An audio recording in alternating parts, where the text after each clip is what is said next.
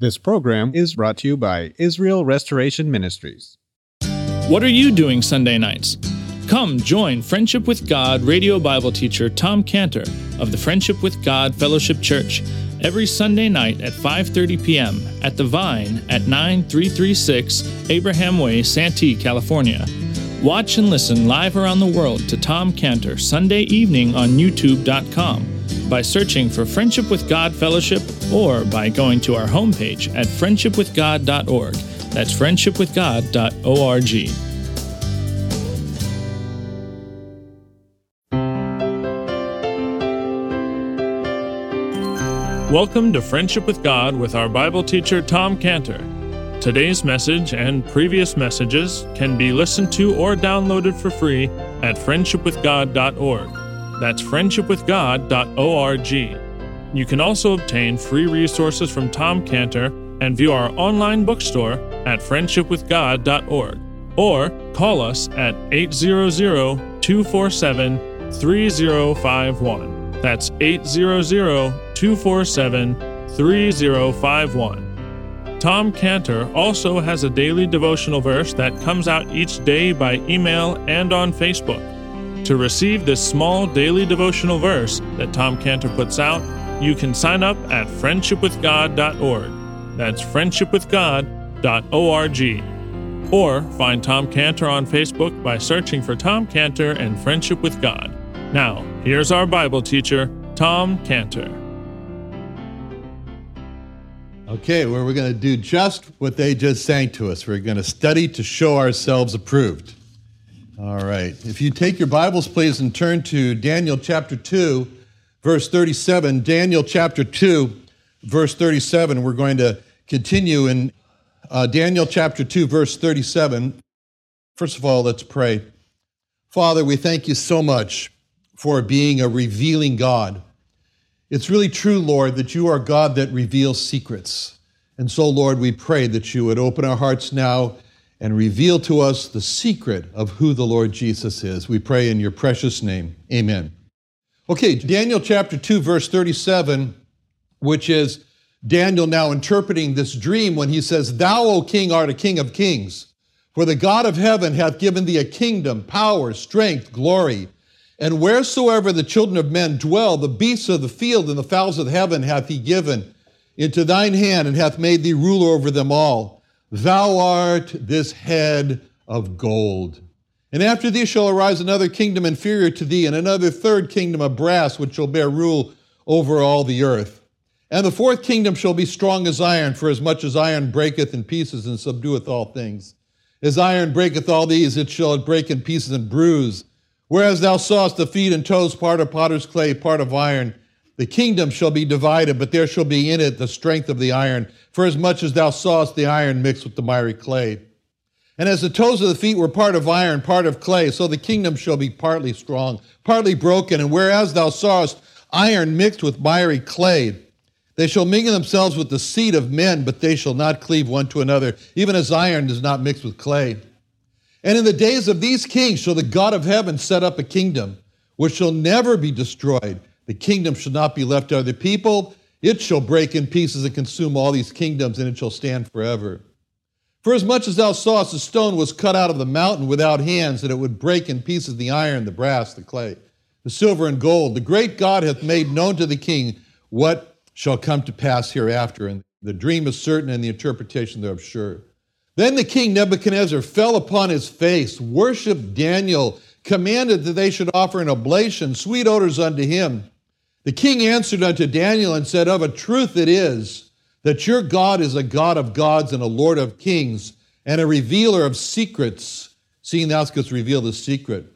Then the king made Daniel a great man, and gave him many gifts, and made him ruler over all the province of Babylon, chief of the governors over all the wise men of Babylon. Then Daniel requested of the king, and he set Shadrach, Meshach, Abednego over the affairs of the province of Babylon.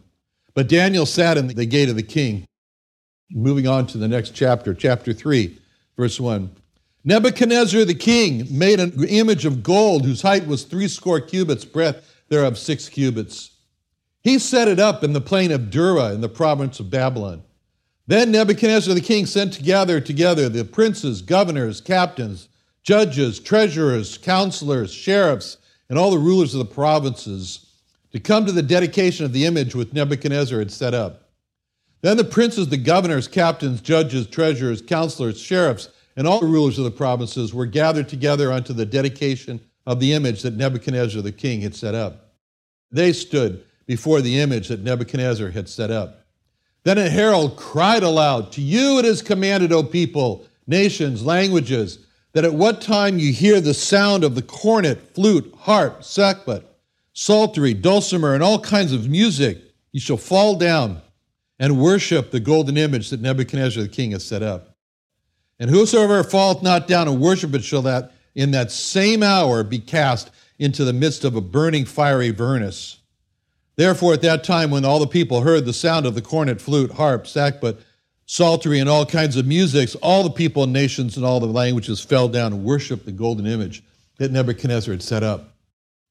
Okay, now, you remember how our book here, Daniel, it opened up with this, in the second year of the king Nebuchadnezzar.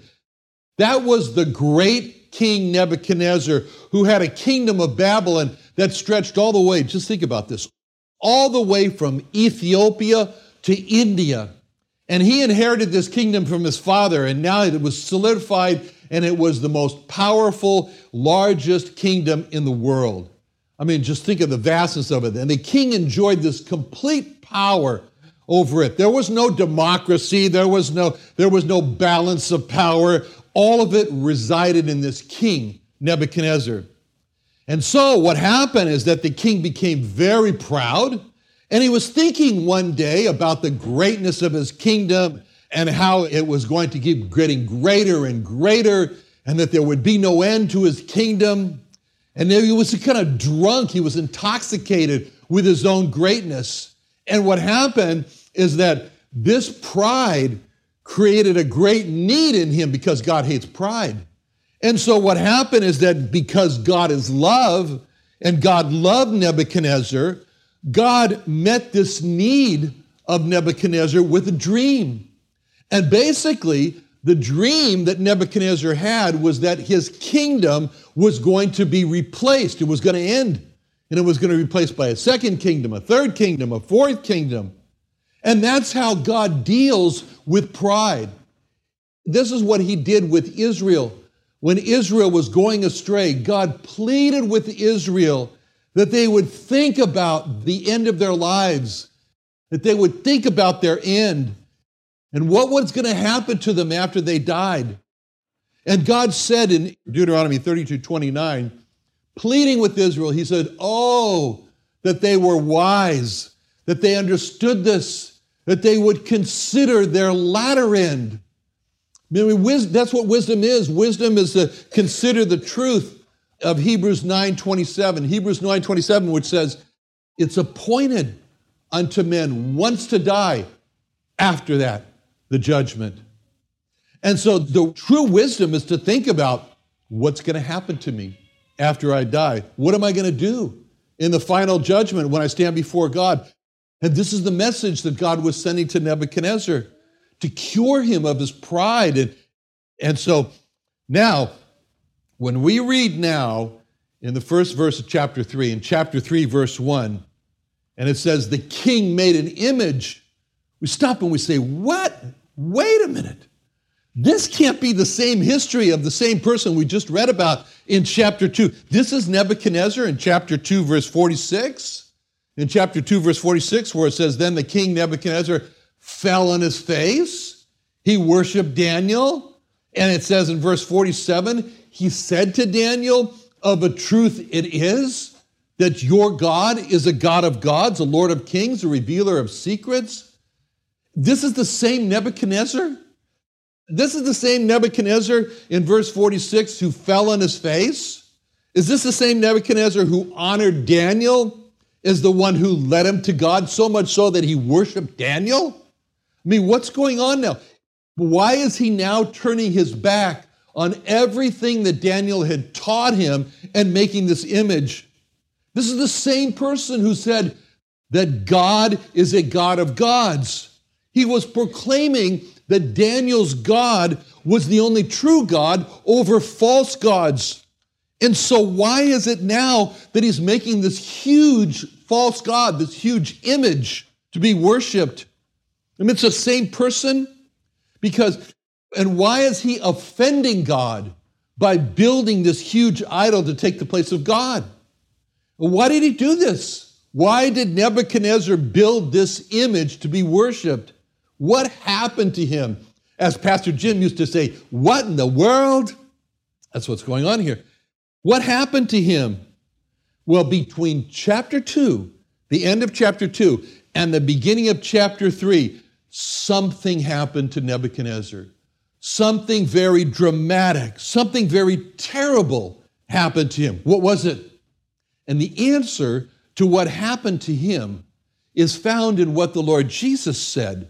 In other words, when he spoke in Matthew chapter 13, verse 3. In Matthew 13:3, the Lord Jesus was really revealing to us many things.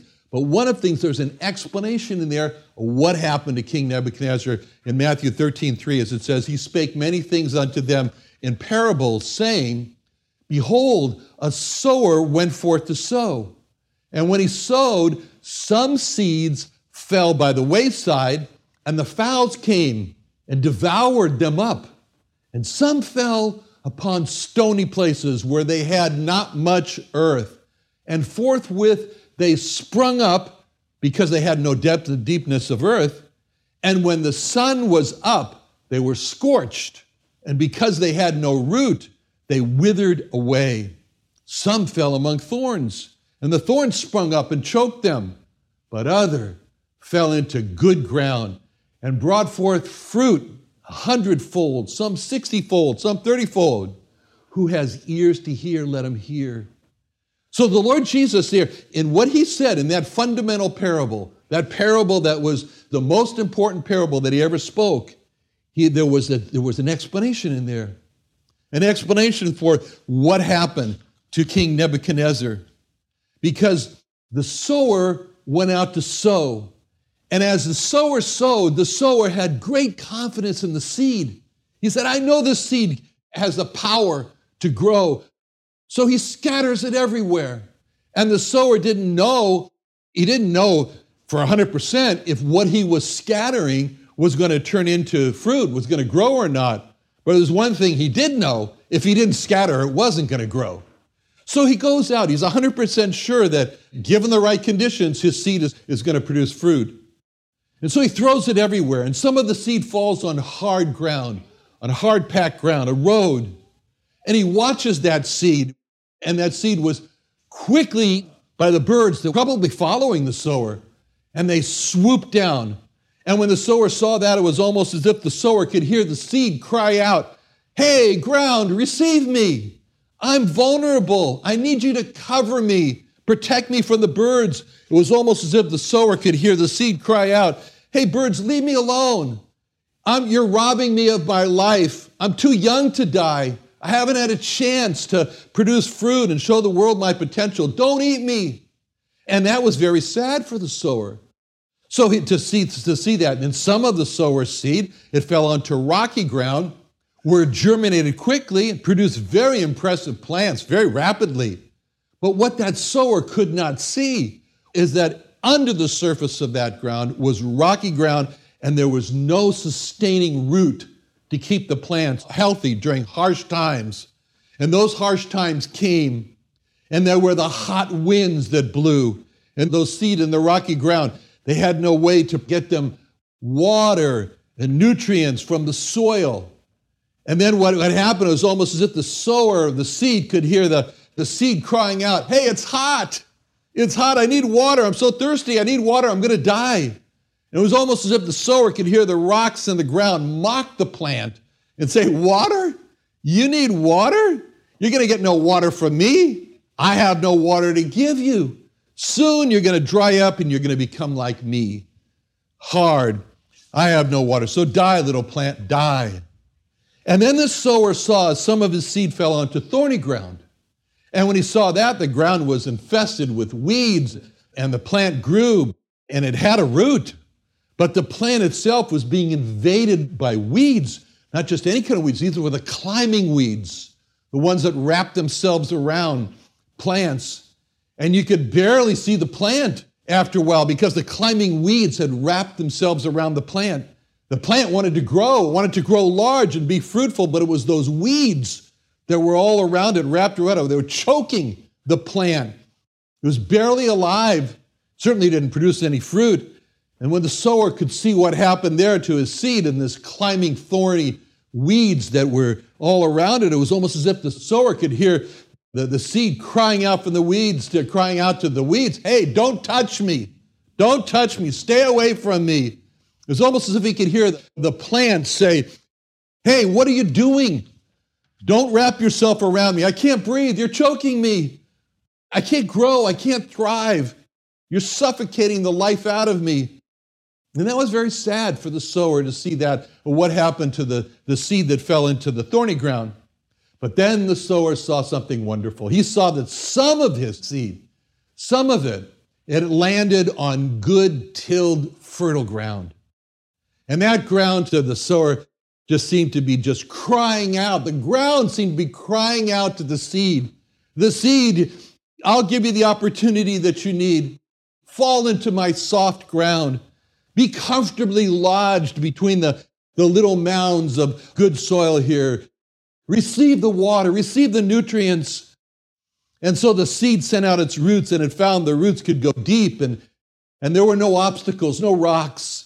There were no rocks or stones that blocked the roots, and the plant grew from the roots, totally free to thrive. No weeds wrapping themselves around it. And when the sower saw that, it was almost as if the sower could hear the ground inviting the weeds. Say, come here, little seed, come here. Come here, little vulnerable seed. Hide yourself in my soil. I'll protect you from the birds. They won't eat you. Come here, little seed. Come here, little seed. You need water. I'll give you water.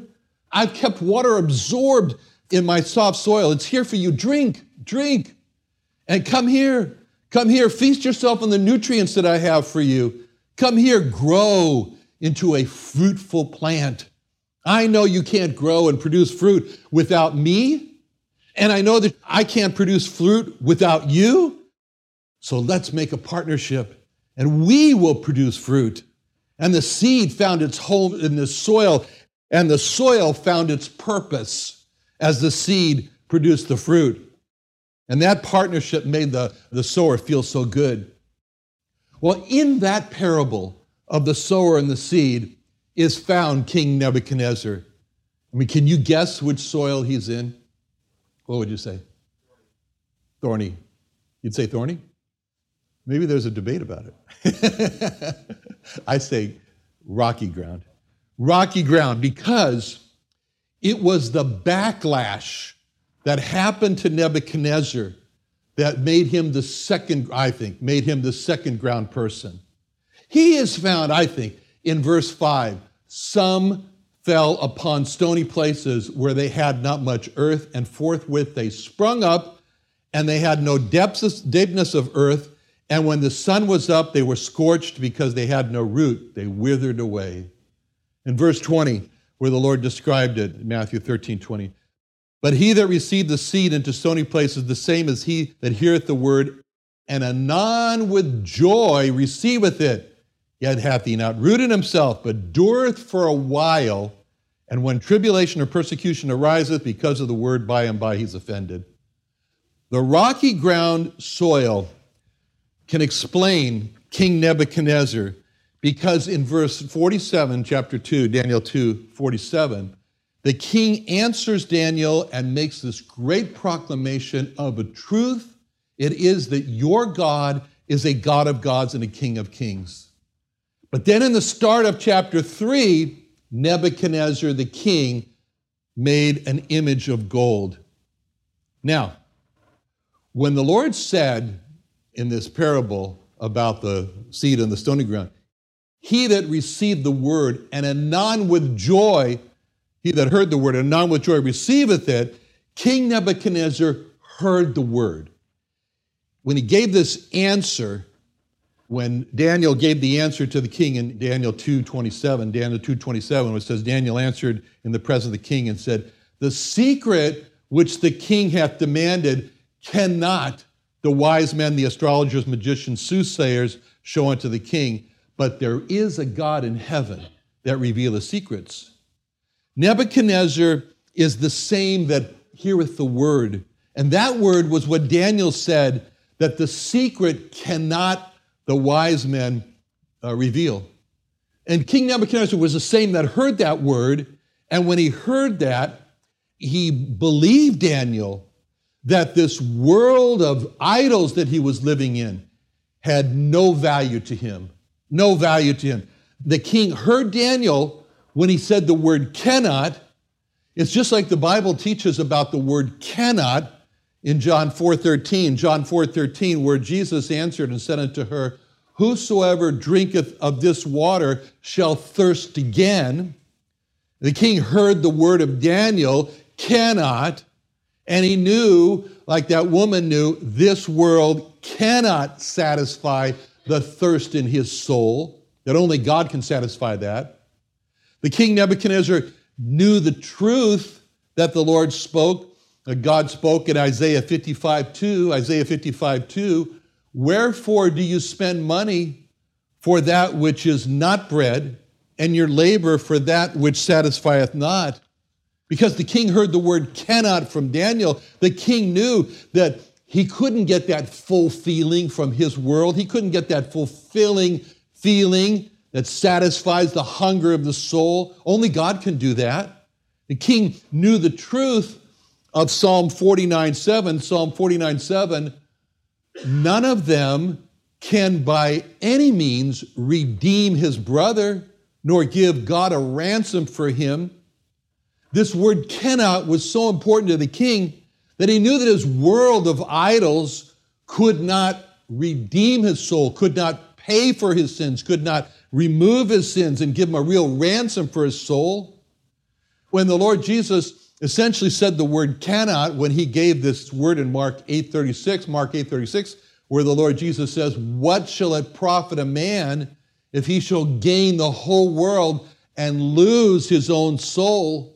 That word cannot that Daniel spoke could speak of this world cannot keep the soul from being lost. Only God can do that. King Nebuchadnezzar knew the truth of Isaiah 57:20, where it says, the wicked are like the troubled sea when it cannot rest, whose waters cast up mire and dirt. There is no peace, saith my God, to the wicked. He heard this word. King Nebuchadnezzar heard this word, cannot, and he knew that he could not get rest for his soul in his world of idols. He knew the truth of Job 9:30, Job 9 verse 30, where Job says, if I wash myself with snow water and make my hands never so clean, yet shalt thou plunge me in the ditch. Job 14:4, who can bring a clean thing out of an unclean? Not one. The king heard the word cannot from Daniel, and he knew he had no ability to clean his heart from the defilements of his sins. Only God could do that. And the king knew the truth of Isaiah 64:6. We are all as an unclean thing, and all our righteousnesses are as filthy rags. We all do fade as a leaf. Our iniquities have taken us away like the wind. Another wonderful day studying the Bible with our Bible teacher Tom Cantor here on Friendship with God. Don't forget that today's message and previous messages can be listened to and downloaded for free at friendshipwithgod.org. That's friendshipwithgod.org. You can also go online to find free resources from Tom Cantor and our online bookstore at friendshipwithgod.org. You can also find Tom Cantor on Facebook, and you can also go to friendshipwithgod.org to sign up for his daily devotional. Tom Cantor is also the founder of Israel Restoration Ministries. You can visit that website at israelrestoration.org. You can write to Tom Cantor at P.O. Box 711330, Santee, California 92071. That's P.O. Box 711330, Santee, California 92071. Or email Tom Cantor at tomcantor@friendshipwithgod.org. That's tomcantor@friendshipwithgod.org. For more information about Tom Cantor and Friendship with God and Israel Restoration Ministries, call us at 800-247-3051. That's 800-247-3051. What are you doing Sunday nights? Come join Friendship with God radio Bible teacher Tom Cantor of the Friendship with God Fellowship Church every Sunday night at 5:30 p.m. at The Vine at 9336 Abraham Way, Santee, California. Watch and listen live around the world to Tom Cantor Sunday evening on YouTube.com by searching for Friendship with God Fellowship or by going to our homepage at friendshipwithgod.org. That's friendshipwithgod.org. This program is brought to you by Israel Restoration Ministries.